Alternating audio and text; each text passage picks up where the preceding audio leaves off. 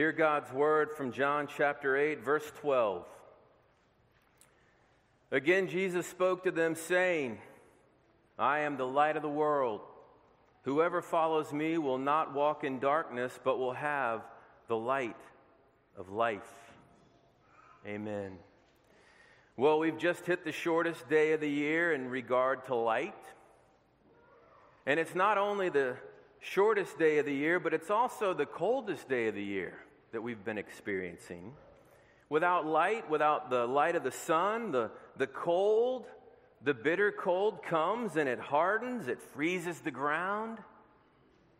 Can't you hear the pipes freezing right now? Freezes the pipes. It brings hardship, it brings frustration and bitterness. I can only imagine being a plumber right now with all the calls. And what we experience physically in the darkness of this frozen winter, really and truly we experience culturally and spiritually. You know, as a nation, as we've been walking towards Christmas, instead of being greeted again and again with the good news of the great message of joy, we've been getting all kinds of messages, not of joy, but of darkness. The news is so depressing. It's horrible. Each and every day as you hear it coming at you. Wars. Economic corruption. Political corruption. Bad news about the government and our economy, and even more disturbing, murder, rising crime, border chaos, and on top of it all, pollution. It's enough to drive you to despair. We live in dark times. But you see, the reason that the Son of Righteousness came forth was to bring joy and celebration, really and truly. That's what Christ's mission was all about. So that we can shine with the brightness of His love as we live out our lives in faith and joy. We must remember that Jesus Christ was and is about true fellowship and celebration rooted in peace. Gospel peace between the Holy Father and unholy men and women through Christ the Savior. I mean, think about it. His very first miracle was to turn water into wine at a wedding feast, to celebrate. So that's what He's come to do, to bring joy and true celebration. So as we consider the reality of this dark world broken by sin, what are we to do as believers in the Lord Jesus Christ? Well, we're to press back again and again to the light of the world, the light of life. We run back to Christ by faith and repentance and worship and joy and hope, and that's why we're here tonight on Christmas Eve. We come to the Word, which is life, which is power. And we sit at the feet of the great I Am, Jehovah's salvation. So that's what we're doing tonight. Let's bask in the light of life this Christmas Eve that destroys the darkness. And as we've been going through the Advent season, we've been looking at the great I Am statements of Jesus Christ. And tonight we're in John chapter 8. It's the very heart of the 7 I Am statements of Christ. And we really do need to see historically what this is all about, why Jesus says what He says in the context that He says it, the historical context for His making this proclamation. Well, what's Jesus doing in John chapter 8? He's been moving through, confronting the chosen people with the reality of His messiahship. That's what John's all about. Jesus is going forth, showing people that He is the Messiah, from rich to poor, from country people to city people. He is the one who came to bring salvation. So after feeding the 5,000 in John chapter 6 in the backwaters of Galilee, Jesus is pressing on to Jerusalem, the nation's capital, to the heart of the people for the Feast of Tabernacles. Sometimes it's called the Feast of Booths. So we need to realize tonight in our culture, in our setting, that whether you're rich or poor, whether you're a country person or a city slicker, Jesus has what you need. He's the light of the world. And in chapter 7, at the very height of this celebration, this feast of booths, He stood in the middle of the temple and He declared, If anyone thirsts, let him come to me and drink. He that believes in me, as the Scripture says, out of him will flow rivers of living water. What an incredible, amazing statement. See, this Feast of Tabernacles, or this Feast of Booths, it celebrated God's provision for his people as they were rescued out of Egypt and they were traveling to the Promised Land. They went through the wilderness. And every step of the way, he provided the people what they needed. And there were two elements at this feast that showed the reality of that. The priest, every day during this festival, this celebration, it lasted for several days, would take water from the pool of Siloam, and then he would pour it all around the altar in the center of the temple. And this was to remind the people of God's provision of water in the desert. Remember, Moses struck the rock and water came forth, and they had life, they had water in the wilderness.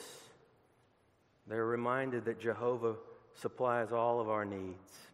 And you can imagine the power of this imagery as Christ stood up on that day, that greatest day of the feast, and said, I am the water of life. Well, the second great element of this celebration of tabernacles was the lighting of specific lamps throughout the temple. These great golden lamps were filled with precious and pure olive oil, and they were lit so that there was a blazing fire in the temple. And this was to remind the people that through their wilderness journey to the Promised Land that was hard and fraught with danger and difficulty, that the Lord provided all of their needs. He was the pillar of smoke by day that protected them from the blaze of the sun, and he was a pillar of fire by night that lit their way. But you see, on the last night of this great feast, the greatest of the lamps was left unlit. And this was to symbolize that God's people still waited in darkness for the Messiah who would come to bring eternal light and life. So this is the context that Jesus stands up in the middle of and proclaims, I'm the light of the world. Whoever follows me will never walk in darkness, but will have the light of life. What a promise. Well, if we're going to better understand the nature of this light, we really do have to have a better understanding of the nature of the darkness that surrounds us, that's all around us. Friends, really and truly, the darkness of this fallen world, it is truly dark. We live in a world of physical light by the creative powers of God. We enjoy the sun by day, and we enjoy the sun's reflection off the moon by night. But the reality is we live in a world of great spiritual darkness all around us. We know that. We sense it. We see it. This is why we spend trillions of dollars on weapons of war. We spend all manner of money on police and security and prisons and lawyers because the spiritual darkness is ever present. It's all around us. We're confronted with this reality every Christmas season when we see commercials where people are begging us to give money to feed starving children around the world. It's because we live in a dark world. The darkness of this fallen world, the darkness into which Jesus came, was the darkness of sin, evil, ignorance, folly, superstition. It's all pervasive. It affects every aspect of the human being, every level, every aspect of our lives, our minds, our emotions, our actions, our words, our thoughts, everything. Moral relativism, moral confusion. It's pervasive, this darkness, where every man and woman does what is right in their own eyes. And think about it, we cannot even define culturally and politically what is a woman. The darkness is dark. Sin makes us crazy. It's not only dark, but it's oppressive.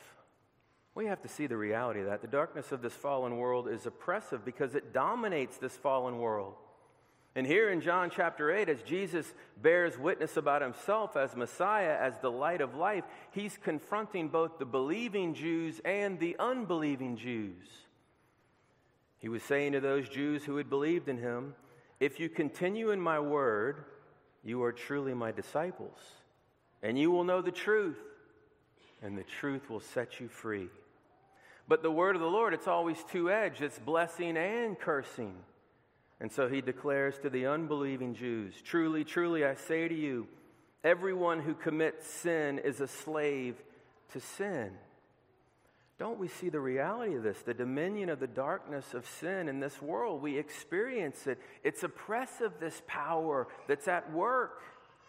Not just out there, but in here. Well, maybe right now you're saying, no, I don't believe that. I push back against that. Well, then let's just prove it. You say no to that your heart's desire is you can do the right and the good and the true. Well, why don't you try to perfectly uphold the law of God for just one day? Can you do it? Of course you can.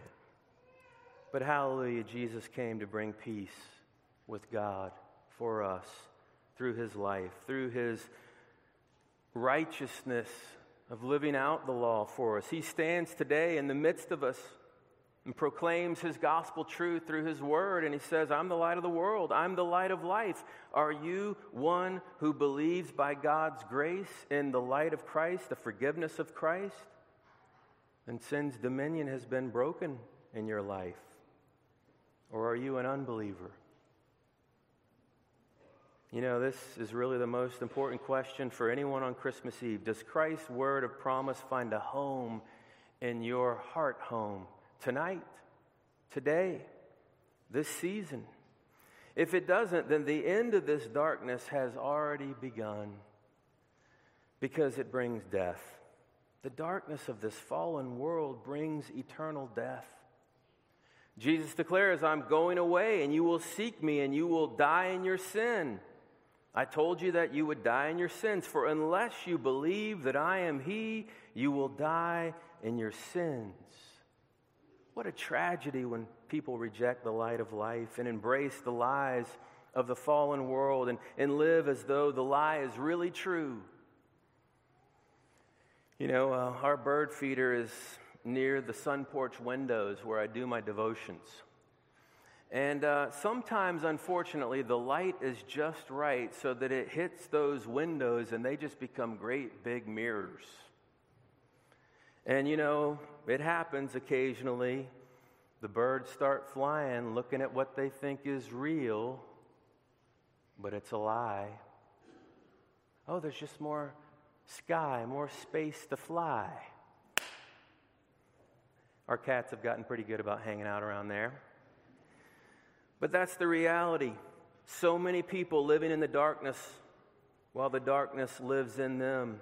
And they think what they have is real and true without Jesus, but they're headed towards chaos. They're headed towards judgment. They are experiencing spiritual death already, and eternal death is coming. The darkness is dark. How great it is. And yet there is the good news of great joy that is for all the people. Christ has come, the light of the world, the light of life. So seeing the reality of the nature of darkness, we have to just bask in the glory of the true light for a moment. As we just ask ourselves the question, what is the essence of this light? What is the nature of this light? And what are the actions of this light? What does he do? Well, what is the light of the world? The light of the world in his essence, in his nature, is what we have just been singing.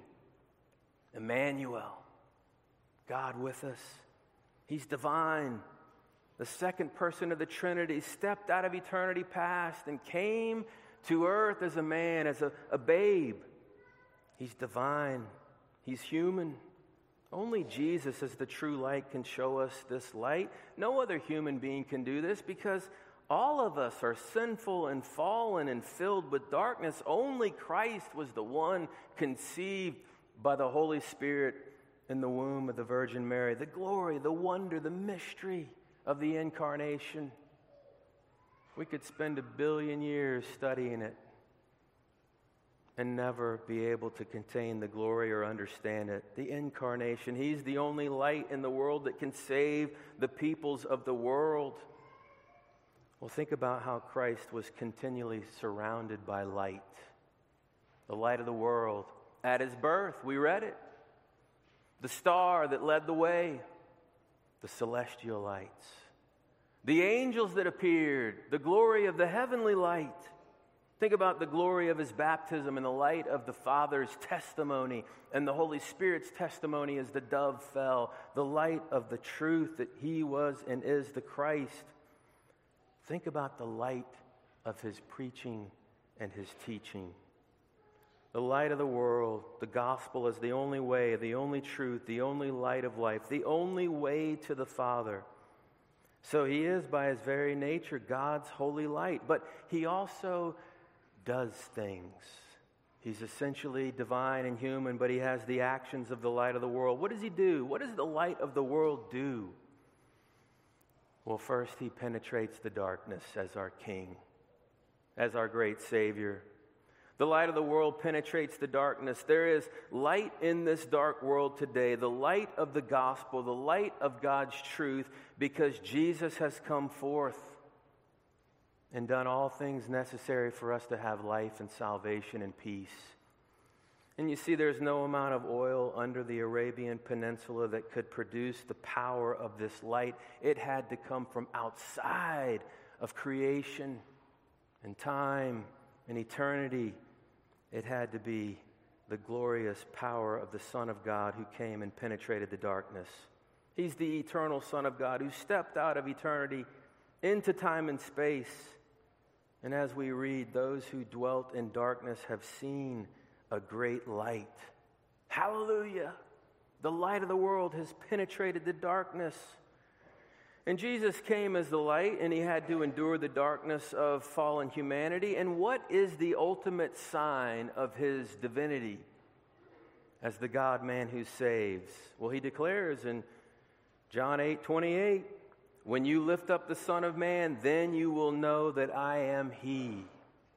When he was lifted high upon the cross, and the horror of that painful, shameful death for sinners upon the cross, and when he was lifted high in the resurrection and the ascension, then you know I am the one who comes to save. I am the light of the world.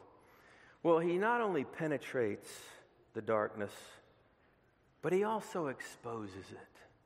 Hallelujah. We need the darkness to be exposed. Think about the way light works. When you're stumbling around in a dark house and you're looking for a light switch in a room and you finally come across it and you hit the switch, it doesn't just gradually become light. It goes from dark to light just in a moment. Well, when Jesus came into the world, his holiness exposed the measure of darkness.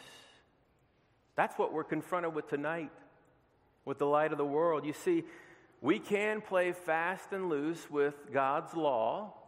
We can try to turn Mount Sinai into a molehill with all of our justifications for why we can break the law of God.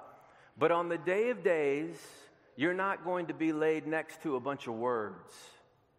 You're going to be laid next to Jesus Christ. He's the measure of all people. Your life will be measured by his. He exposes the darkness of our hearts, of our lives, of our sin. You see, the life God wants is the life Christ lived. That's the bad news. But the good news is it can be yours through faith in him. That's the good news. For all who received him became children of God, born not of the flesh but of the Spirit. You receive Christ by faith. You experience the gift of his righteousness, the gift of his forgiveness. He's the light of the world. This is the promise. Whoever follows me will not walk in darkness, but will have the light of life. Christ's gift of forgiveness by sacrifice upon the cross. And his gift of righteousness is promised if you would but follow him. What does it mean to follow Christ? Simply to rest in him and to receive him and to rejoice in him.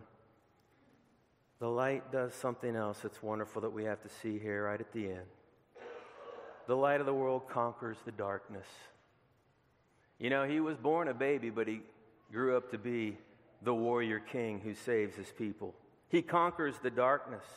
The Lord Jesus gives us spiritual light and spiritual freedom, and he brings us into the family of God. He declares in the context of this, I am the light of the world.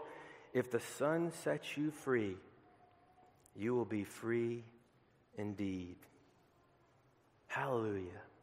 You know, there's a profound reason that when Jesus died on Good Friday, at midday, when he was dying, the world was plunged into a supernatural darkness. Have you ever thought about that?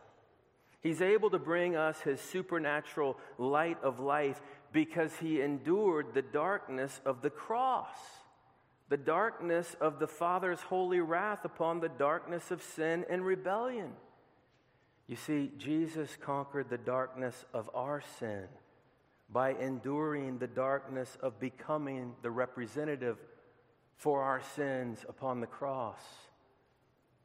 He conquered the darkness so that we can have the light of life. What a mystery. What a wonder that God so loved the world that he gave his only begotten Son. Praise be to the God of all grace. Having suffered and died for the sin and judgment of his people, Jesus was buried, and on the third day he rose in glory forevermore. He manifested himself as the light. He proclaimed himself as the light. He proved that he is the light of the world. So on this Christmas Eve, what are we to do with this glorious message? Being confronted with Christ and the reality of who he is and what he's done for us. Well, friends, I beg you, I plead with you, let us realize this light. Let us realize the light of Christ. Do you realize the spiritual darkness all around you? Then take hold of Christ. Receive him tonight. And the joy of simple faith, he'll take your broken heart and he will make it whole through the gift of his Spirit and faith and repentance.